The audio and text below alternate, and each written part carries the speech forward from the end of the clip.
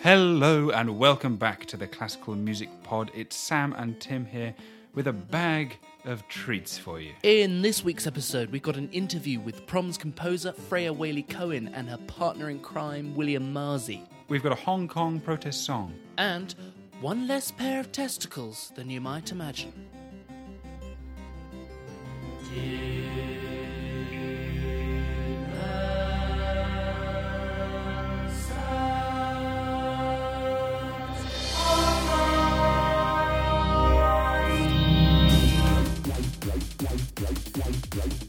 Controversy has swirled around the Metropolitan Opera in New York this week. Following on from our previous Placido Domingo story, the accused opera singer has this week stepped down from playing the title role in Verdi's Macbeth, which opened on Wednesday at New York. The Met's general manager Peter Gelb said, "We are grateful for him for recognising that he needed to step down," although suspectly, the announcement came just 24 hours after Gelb let it be known that he was standing by Domingo. Employees at the Met put pressure on the opera company last week, telling American National Public Radio they were furious with it for continuing its association with Domingo.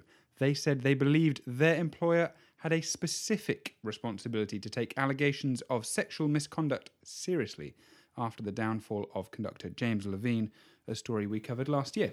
Everybody knows that Domingo is a womanizer and that he could be persistent, one of the Met employees who has worked at the opera for decades told NPR.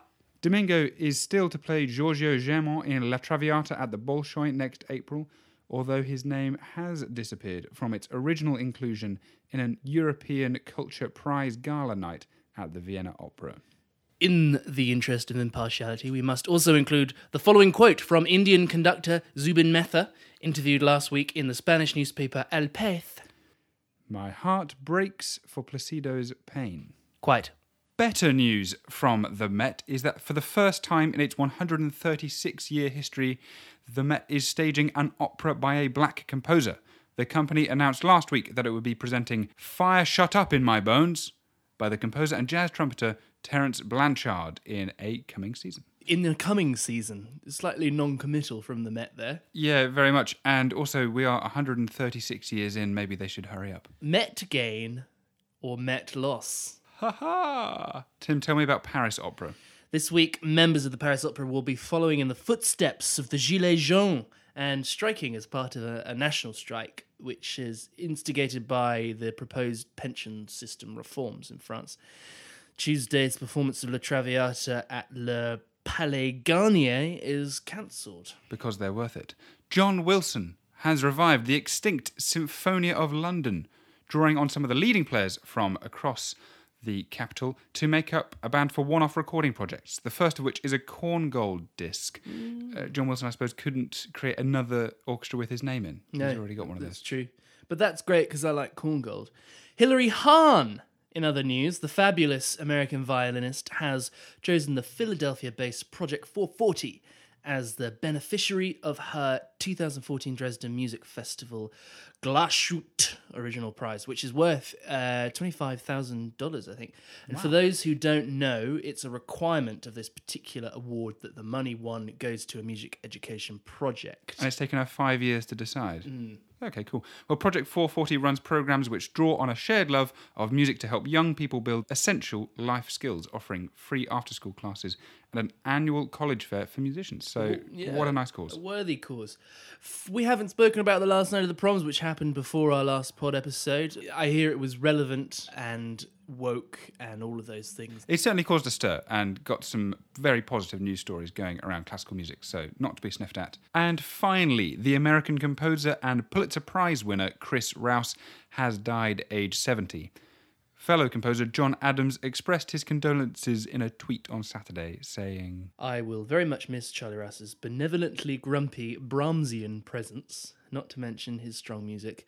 We shared the same birthday and would communicate once a year on that date. I'll forever regret my eternal razzing of his beloved and luckless orioles." I don't quite understand what that's a reference to. What's an orioles? An oriole's bird. Maybe it's a piece. Oh, yeah, probably.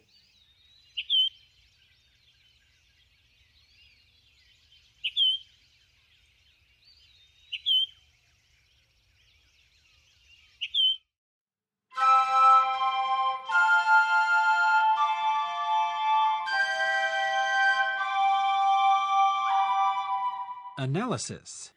Tim, you may remember in our first ever episode, we poked fun at Vladimir Putin, being gently sceptical at the fact he had put a critical opera director under house arrest because of fraud. Ah, yes, the number of Twitter bots attacking us spiked wildly.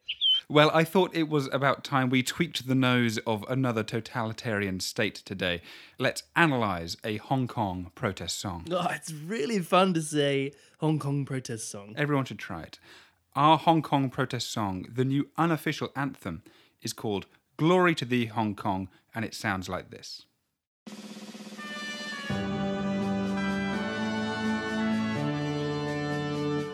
For the tears that we shed on this soil, for the anguish we had in this turmoil,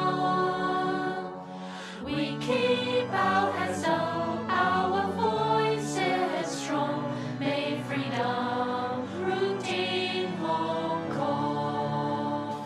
For the battle's over. Written by Thomas Duxiul, that's a pseudonym, the anthem was composed specifically for the ongoing protests in Hong Kong. Hundreds of thousands of citizens have taken part in demonstrations against the introduction of the E-Lab.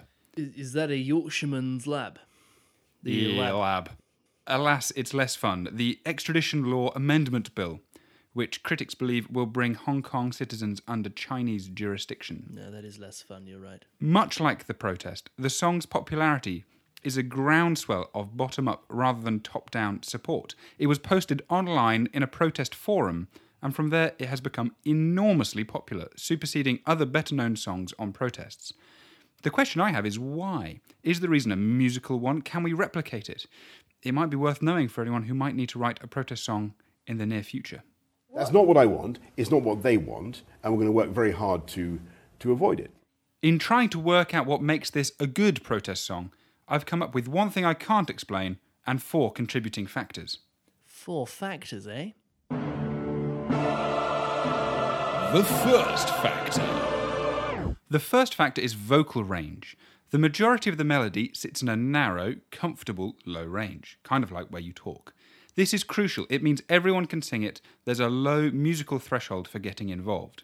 Importantly, though, at the end it hops up an octave. Protesters will have learnt the melody at the start. Now they're confident in it, to belt it out, and doing that feels exciting.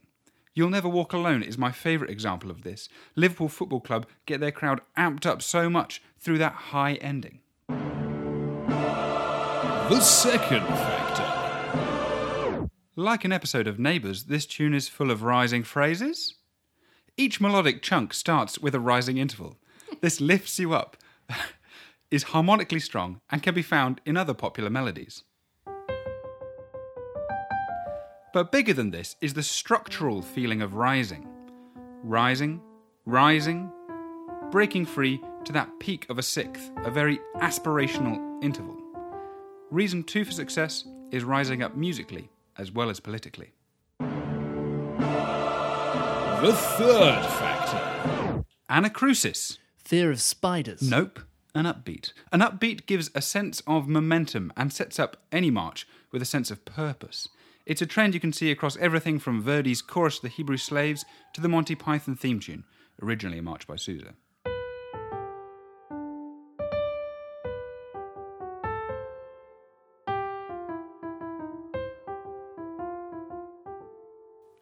Without that upbeat, they sound a bit stagnant to me.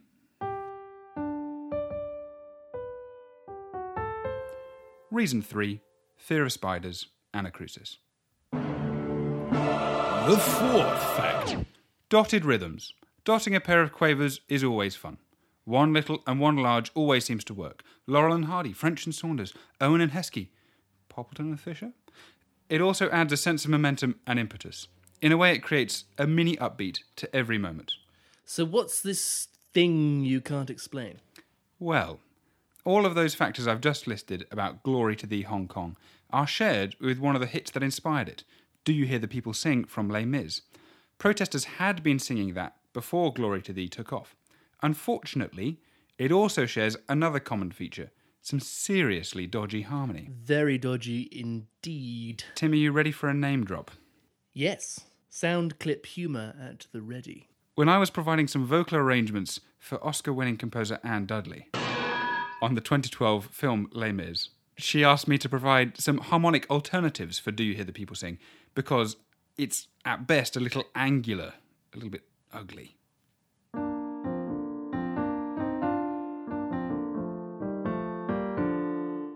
I couldn't come up with anything that worked, and so my suggestion was to delete it and to sing it in unison.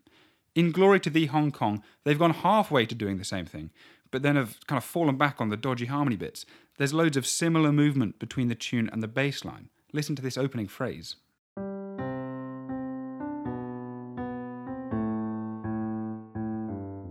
Yuck, right? Yuck. But then there's some nice bits, like here where the bass line moves in the opposite direction to the melody. It comes alive. And it's such a shame, because harmony is so important. So important because it shows that different ideas, different sounds can contribute, coexist, and enhance each other through collaboration. Unlike Do You Hear the People Sing, I think this tune is ripe for reharmonisation, and the bad harmony is something I can't understand. I think it's important that it does have good harmony, for people to sing as an emblem of their nation, maybe like Suomi Hari, the Finnish hymn by Sibelius. So I'd like to put it out to the listeners. A competition? A competition indeed. Sounds like that needs a jingle. Oh, for sure. To be announced by the new Jingle Jingle. Jingle.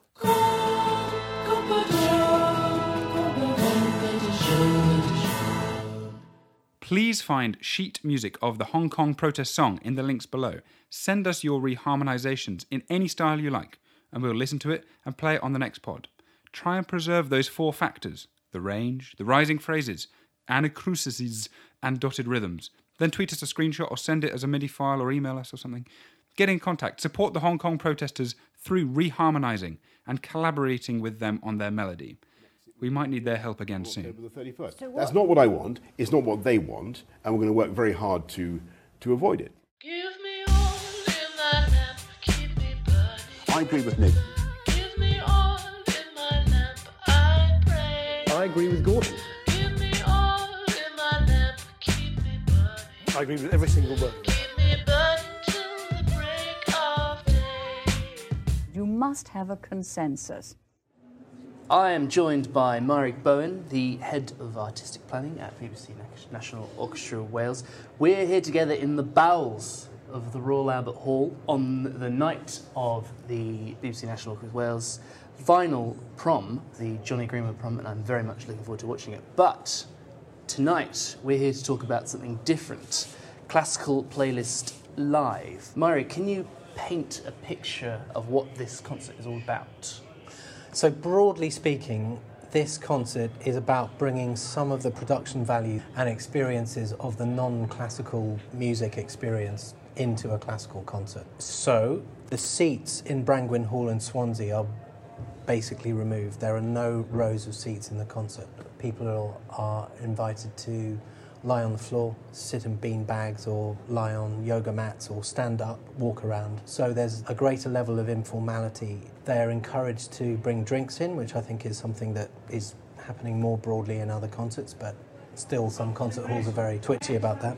Audience members are encouraged to keep their phones on and to photograph the performers and to tweet live during the concert, to post videos that they're taking during the concert, which again is very unusual at the moment. Critically, the repertoire in the concert, there's no piece longer than 6, 7 or 8 minutes long. I think there are 19 pieces across the 80, 90 minutes of music. And I suppose that is acknowledging, let's face it, the fact that our target audience for this concert doesn't necessarily feel comfortable listening to whole stretches of classical music that might be 20, 30, 50 minutes long. It's recognising that it's not so much a deficit in attention span, it's just a lack of experience. Amongst all of those different characteristics of the event and the experience, the main story about classical music is that the repertoire is incredibly varied. There's music by Bach, there's music by Hugh Watkins himself and the Australian composer Graham Kerner, so 2 or 3 living composers, Carl Jenkins, recently deceased John Tavener, but lots of mainstream music in between by Carl Orff, Elgar, Mahler, the Adagietto from the Fifth Symphony. So a huge amount of variety of genres, but also textures. And critically, in Classical Playlist Live, there are 3 performance stations in the hall. The orchestra and the chorus will be at the back of the venue on the flat.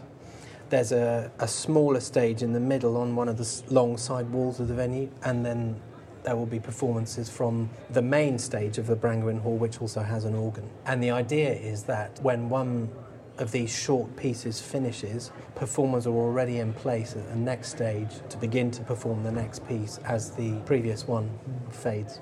What's the model for this? What's the inspiration? So I first did this in Tewkesbury Abbey, a wonderful 800-year-old church building in Gloucestershire, in my previous job as director of the Cheltenham Music Festival. And that was a very, very successful event with the same idea of 3 stages and performers walking around the space. The inspiration, I suppose, comes from actually what happens upstairs where we are in the Royal Albert Hall when people go to proms, particularly in the gallery right up at the top. There's a wonderful atmosphere there, and there are people lying on the floor, walking around, but always listening carefully. And that is the sort of classical model. The other 2 models come from beyond classical music.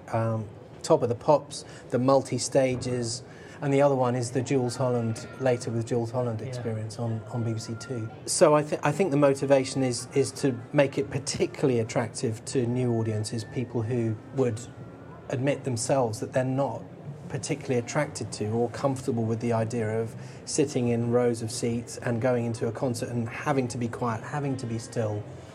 I suppose the other inspiration comes from the visual arts world. There's a massive, well-known interest in contemporary art, and people always say, why don't those people readily come to contemporary music performances? And the obvious answer is that if you don't like a painting in a gallery, you can very quickly and easily move on to the next one. That isn't the case in a traditional contemporary or even mainstream classical concert. If you're sat down at the beginning of a Brahms symphony and you don't know what you're going to get with a Brahms symphony and you don't like it after 2 minutes, you're pretty much stuck there for 40 minutes. Whereas with 15 or 20 shorter pieces in a programme of classical music with such range of textures and genre, the idea is that if you don't like that piece that's playing for those 4 minutes, it's going to finish fairly quickly and then something else will start. There's a good chance that most people in the audience are going to like at least some of those different pieces. It's true, isn't it? I suppose when you've got somebody forced to sit and watch something for 40 minutes, it can actually have the opposite effect sometimes, and it can put them off. Yeah, exactly. And as a promoter for 20, 25 years, I'm acutely aware as somebody who's putting on classical music performances and spending so much time and money marketing to get that audience there. If you don't give them a good experience, especially for when you know that there's a few first-timers there, you know that you've completely screwed it and you've lost them for another 20 years. Well, thank you very much for Splendid. talking to me. And yeah, good luck with the concert tonight. And you can catch the BBC National Orchestra and Chorus of Wales alongside soloists Amy Dixon, Hugh Watkins and Hugh Williams at Swansea's Brangwyn Hall on Saturday the 5th of October 2019. Don't miss it.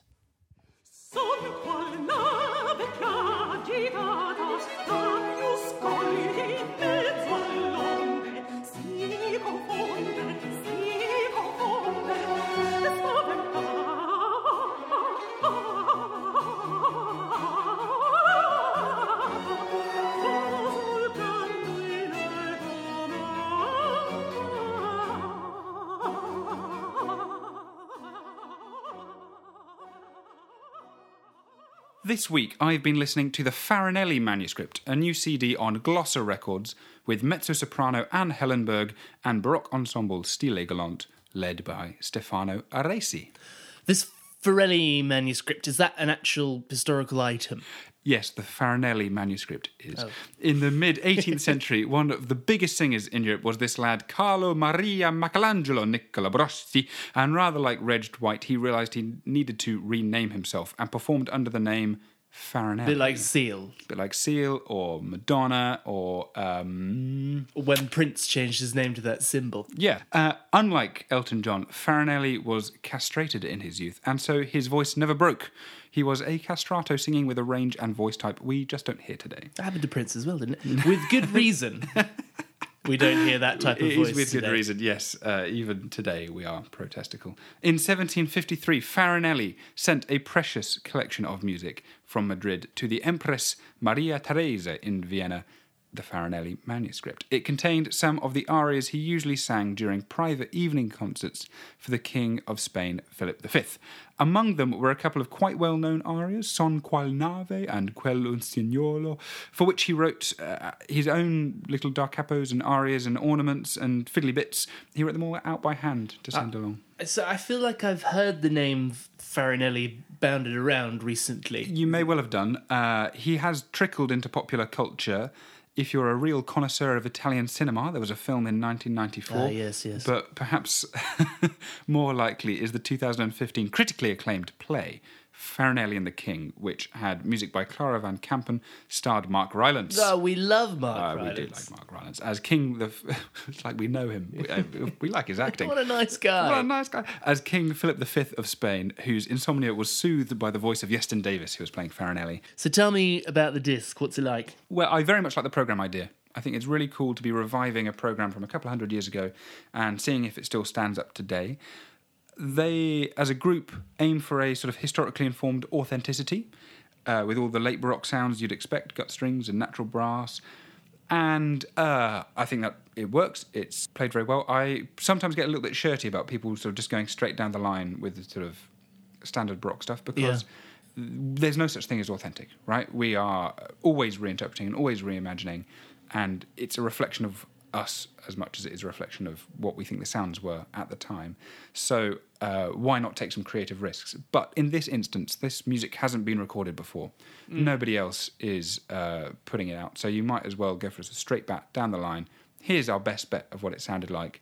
Maybe the people who come along next will do something a bit more innovative. Maybe those sort of Jordi Savall Spanish inflections. And the one thing that sort of stands out is if you're going for an authentic finger quotes kind of sound, it feels weird or looks counterintuitive on the disc to have a mezzo-soprano singing rather than a countertenor, the male voice in falsetto, which is perhaps closer to the idea of a castrato.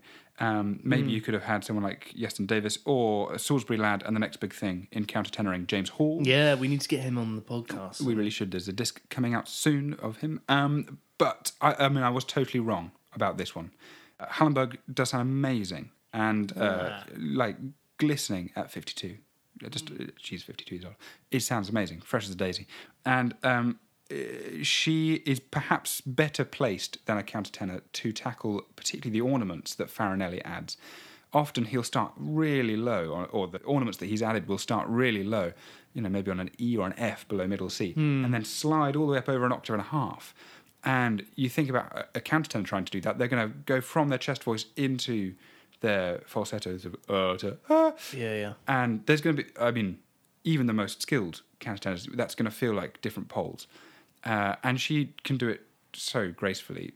Obviously, no one has the same anatomy as a castrato, but she is a wonderful advocate for the repertoire. I think just the thing about the disc as a whole is actually maybe a criticism of Farinelli as much as anyone else, or Philip V's taste. It does feel quite mono and similar by the end.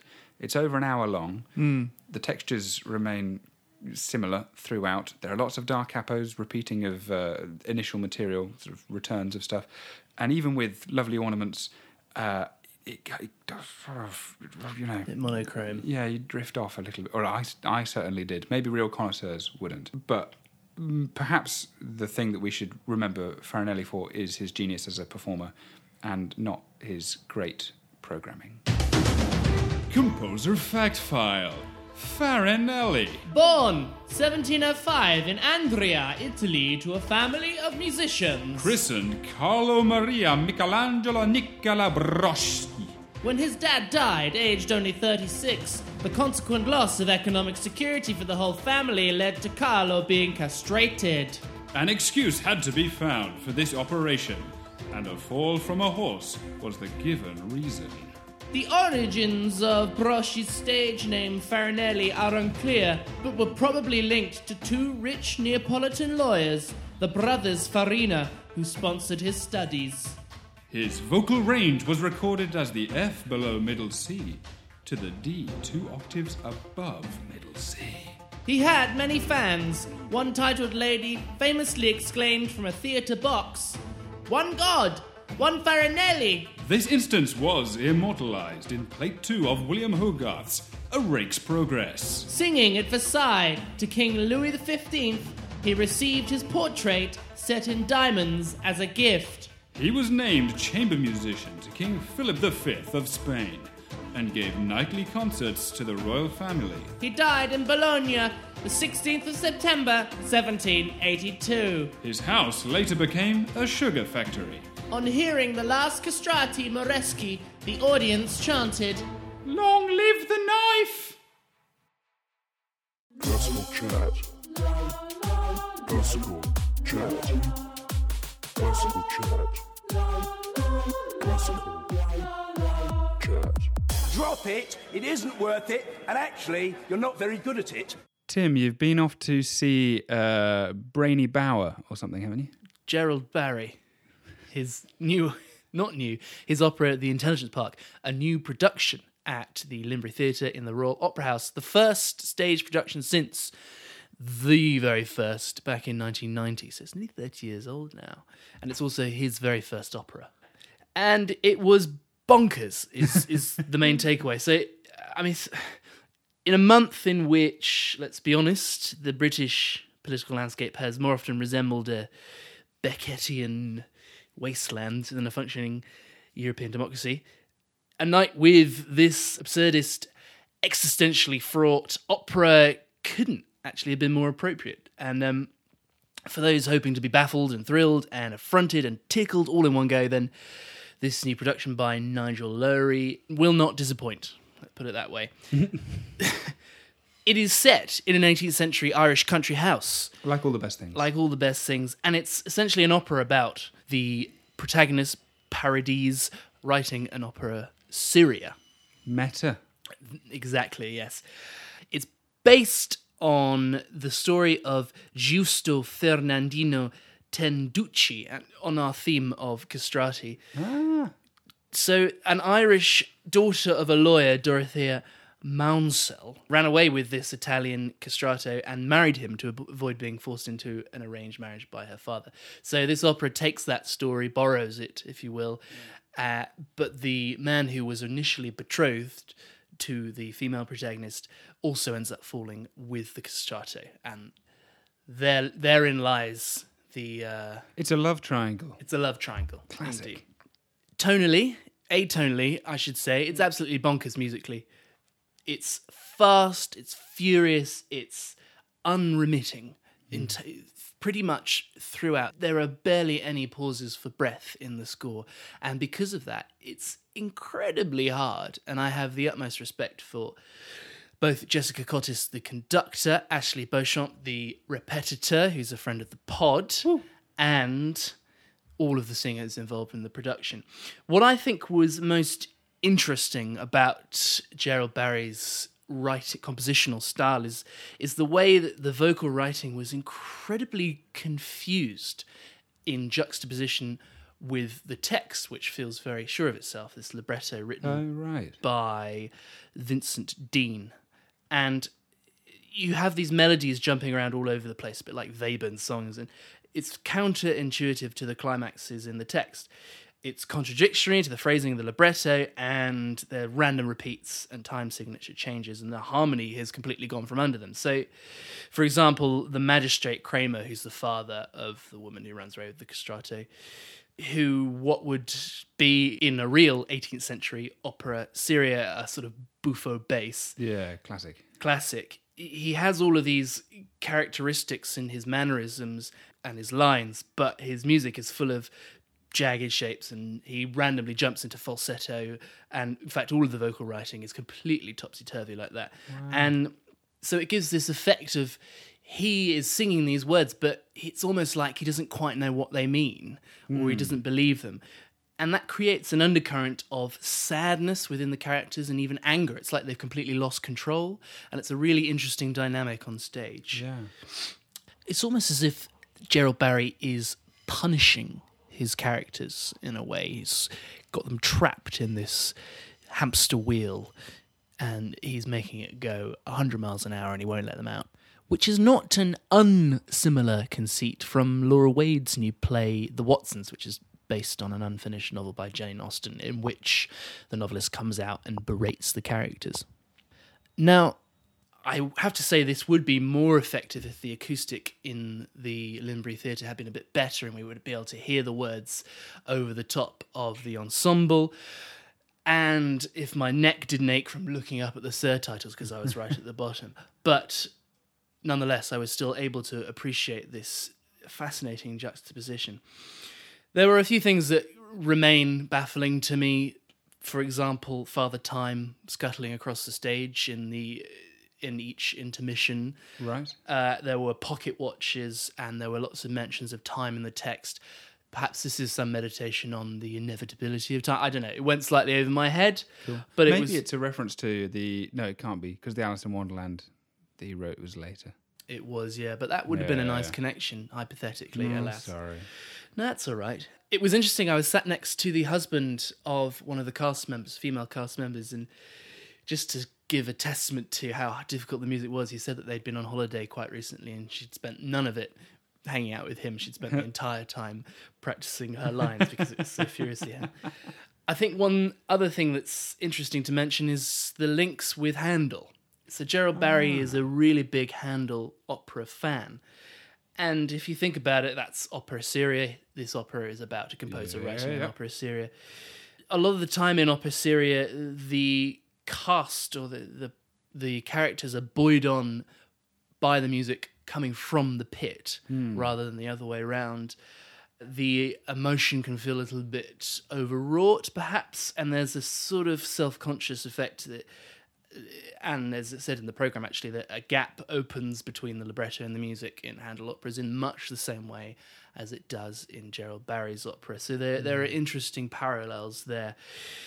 What is the theme? What is it about? What's Gerald Barry trying to say? We don't know. The characters definitely don't know. And Barry himself said that he has no fixed ideas, inverted commas. And I suppose that is the point.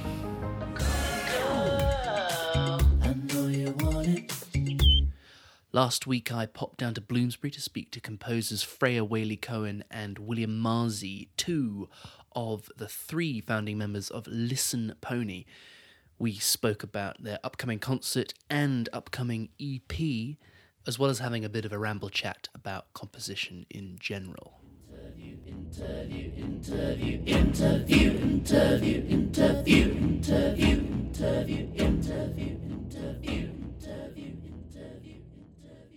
Freya, first of all, I want to congratulate you on your upcoming Proms commission, which is happening in 2 days. Yeah, it's happening on Monday. Monday. Yeah, rehearsal right after this. That's really... Oh, right, you're going straight to rehearsal from here. Literally That's right really after this. exciting. Yeah. It's going to be... Is it Cadogan or is it... Yeah, it's the Chamber Proms at Cadogan Hall. That's really exciting. In the afternoon, I think, isn't it? Yeah, it's lunchtime. Yeah. William, you're a composer as well. Yep. And actually, one of your works is being performed at the next Listen Pony gig. Yeah. But before we get into that, can you maybe tell me a little bit more about Listen Pony, how you guys started, what you guys do? Give me a roundup. The roundup. So we set it up after university. We all met there. We basically just wanted somewhere to bring our friends together and put some music on by our friends, by us, in a relaxed setting. Something that we hadn't found around London yet. Yeah, and also, as well as it being the idea of, we had all these musician friends and composer friends that had stuff that they'd all, just having left university at that point, wanted to put together and make something. We wanted something that our friends who weren't musicians would come to too.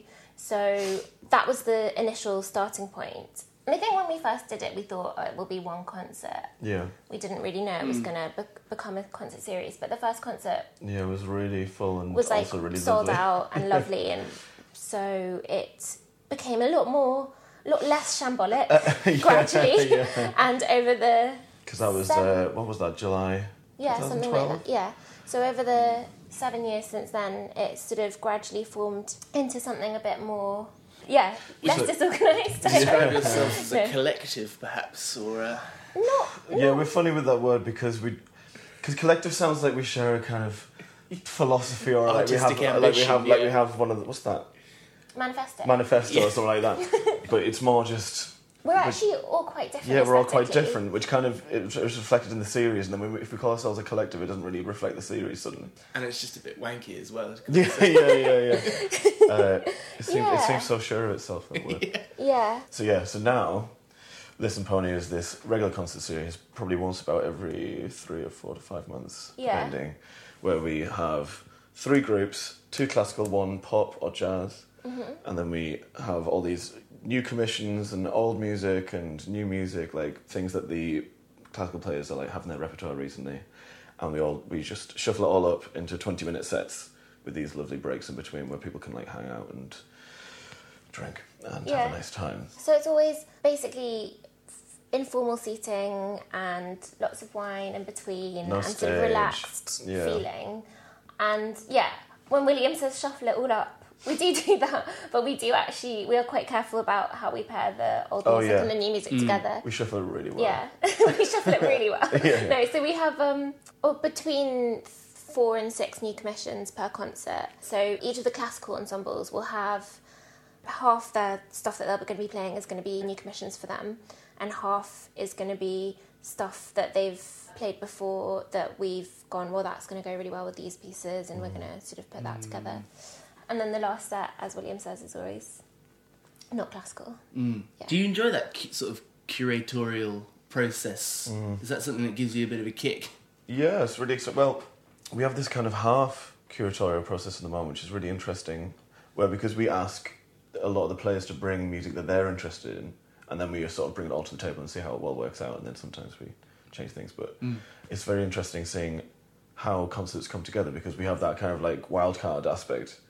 And also because a lot of the music is brand new, and then some of the commissions are coming in 3 days, and we don't know what they're going to be like. That's the real wild card. So that's the real wild card as well. Then we have those combining with music that other people have brought that we didn't necessarily choose as well. Because sometimes it's on the night, and then the arc of the concert becomes apparent right then and there, which is really, really fun. Well, because quite often a commission comes in and you look at it, and then when you hear it live, you think, well, it's not really how I expected that to feel live. And also, like, when you commission a composer, even if you know their work really well, quite often what they happen to try out in that concert might be not kind of experimental for them. A lot of the time, because they know our concerts are like relaxed, and our audience generally is quite receptive, and because of those breaks, basically, a lot of composers, and myself actually, I'll go a little bit further into something when I write. It's a good place to sort of push your boundaries. Yeah. Because of that, once we get to the concert, then the links between pieces, and because obviously like people will hear links between the new music and the old music just because they're next to each other, and the links that sort of arise between these new pieces which no one's ever heard before and like really, really classical pieces can be really surprising. Really surprising. Yeah. And you're also a record label as well as a commissioning body and non-collective. What's your role as a record label? What kind of things are you producing? Well, we got to this point where we record all the concerts anyway, and we had to this point where we had all these amazing live recordings because like so much nice, like we were saying, all these like weird combinations of stuff kind of just arise from the way that we organise it, and we just wanted to get those out there to a larger audience and just let people hear these amazing things that have been happening. So the next one is Tabea Davis's the music she played throughout the concert put on one CD. Yeah, so in the sets that we do, each set is mixed between the different ensembles, but for our EPs we pick one of the resident ensembles or resident soloists and pick together all the things that were throughout the night and put them into the EP. So like you said, the next one is Tabea. Yes, the next one is the new piece by Alex Paxton, which was so fun.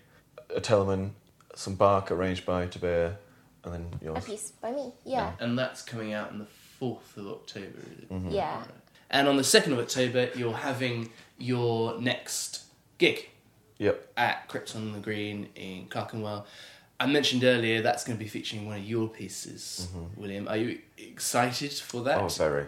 Yeah? yeah. What's that for? What's it? Really? That's for the Ligeti Quartet. I've done these two little, slightly mad pieces, like I was saying, with going a bit further than I would usually. I do a lot of stuff out with like Bach, I don't mean hymns, but chorales. Because I kind of find them as interesting, sort of like the basic source material for all classical music, kind of. Yeah. And this one is just a sort of a Bach chorale with slightly wrong chords, really fast, and again and again and again and again. Oh, fantastic.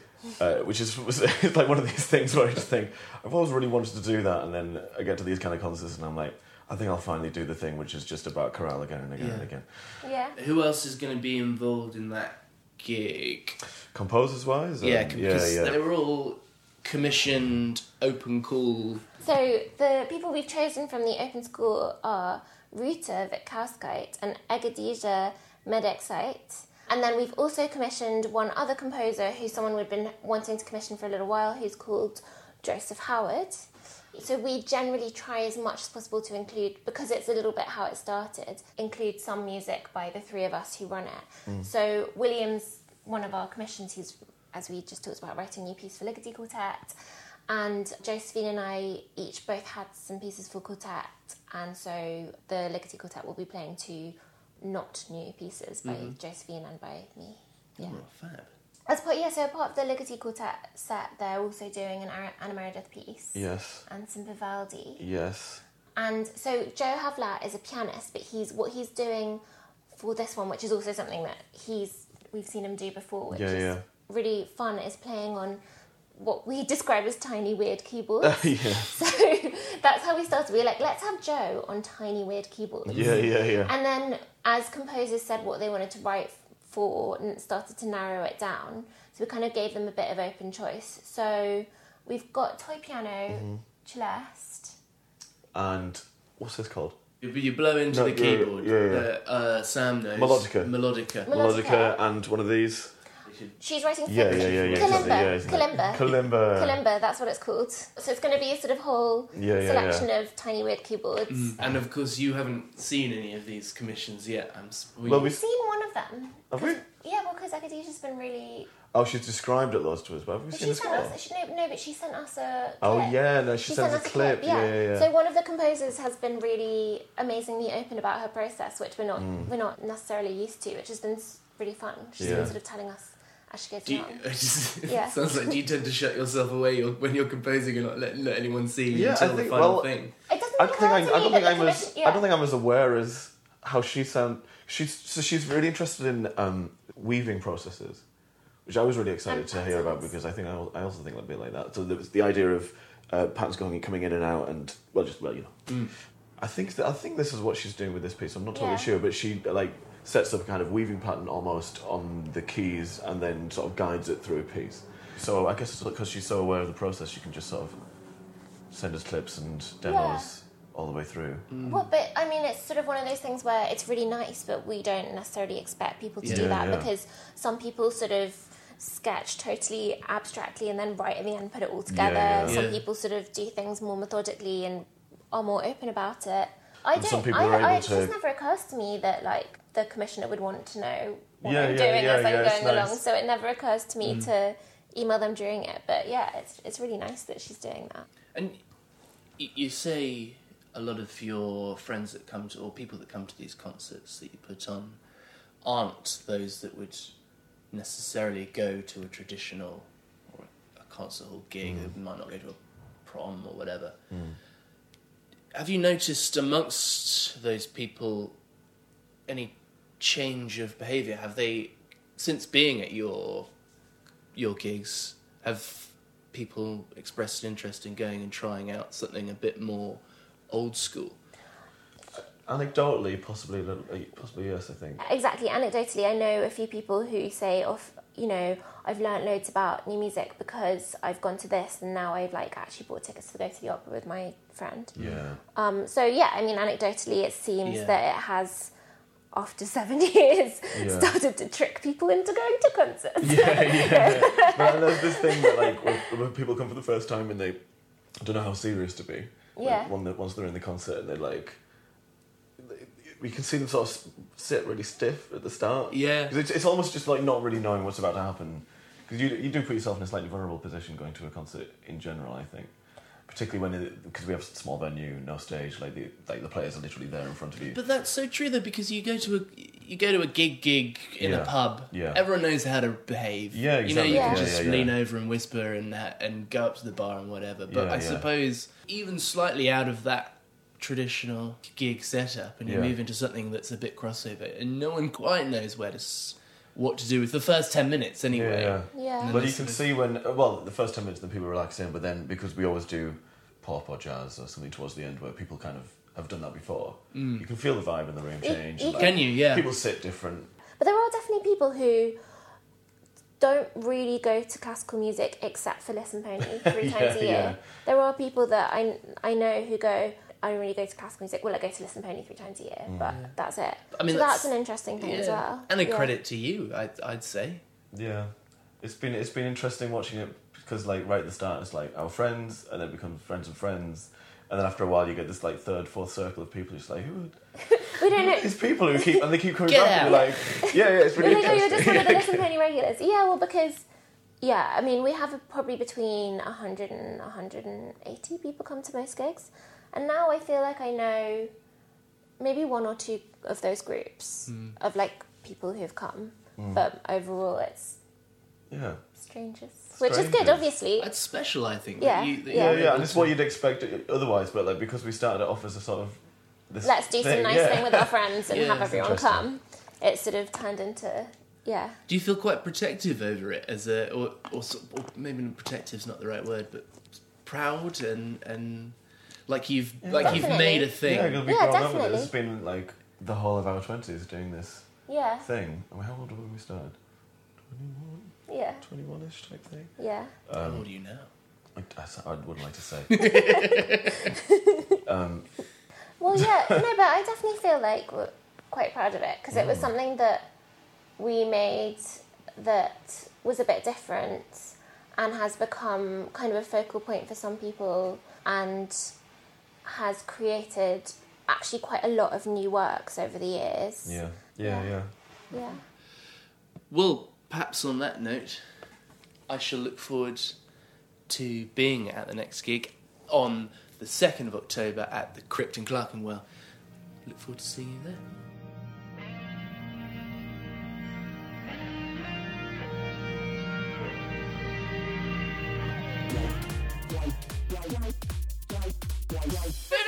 Tim, tell me about what's coming up, especially on Turkmenistani Independence Day. Indeed, Friday the 27th of September is Turkmenistani Independence Day.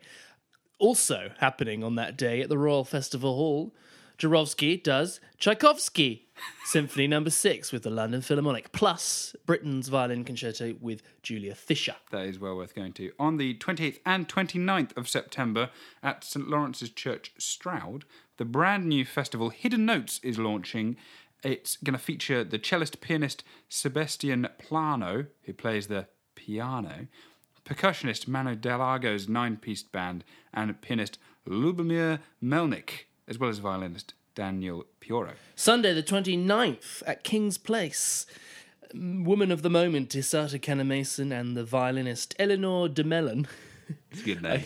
are giving a recital of works by Brahms and Schumann. Should be great. On Monday, the 30th of September, it's Stanford's birthday. He was born in 1852, and everyone forgets that he's Irish, but he was Irish. I didn't know he was Irish.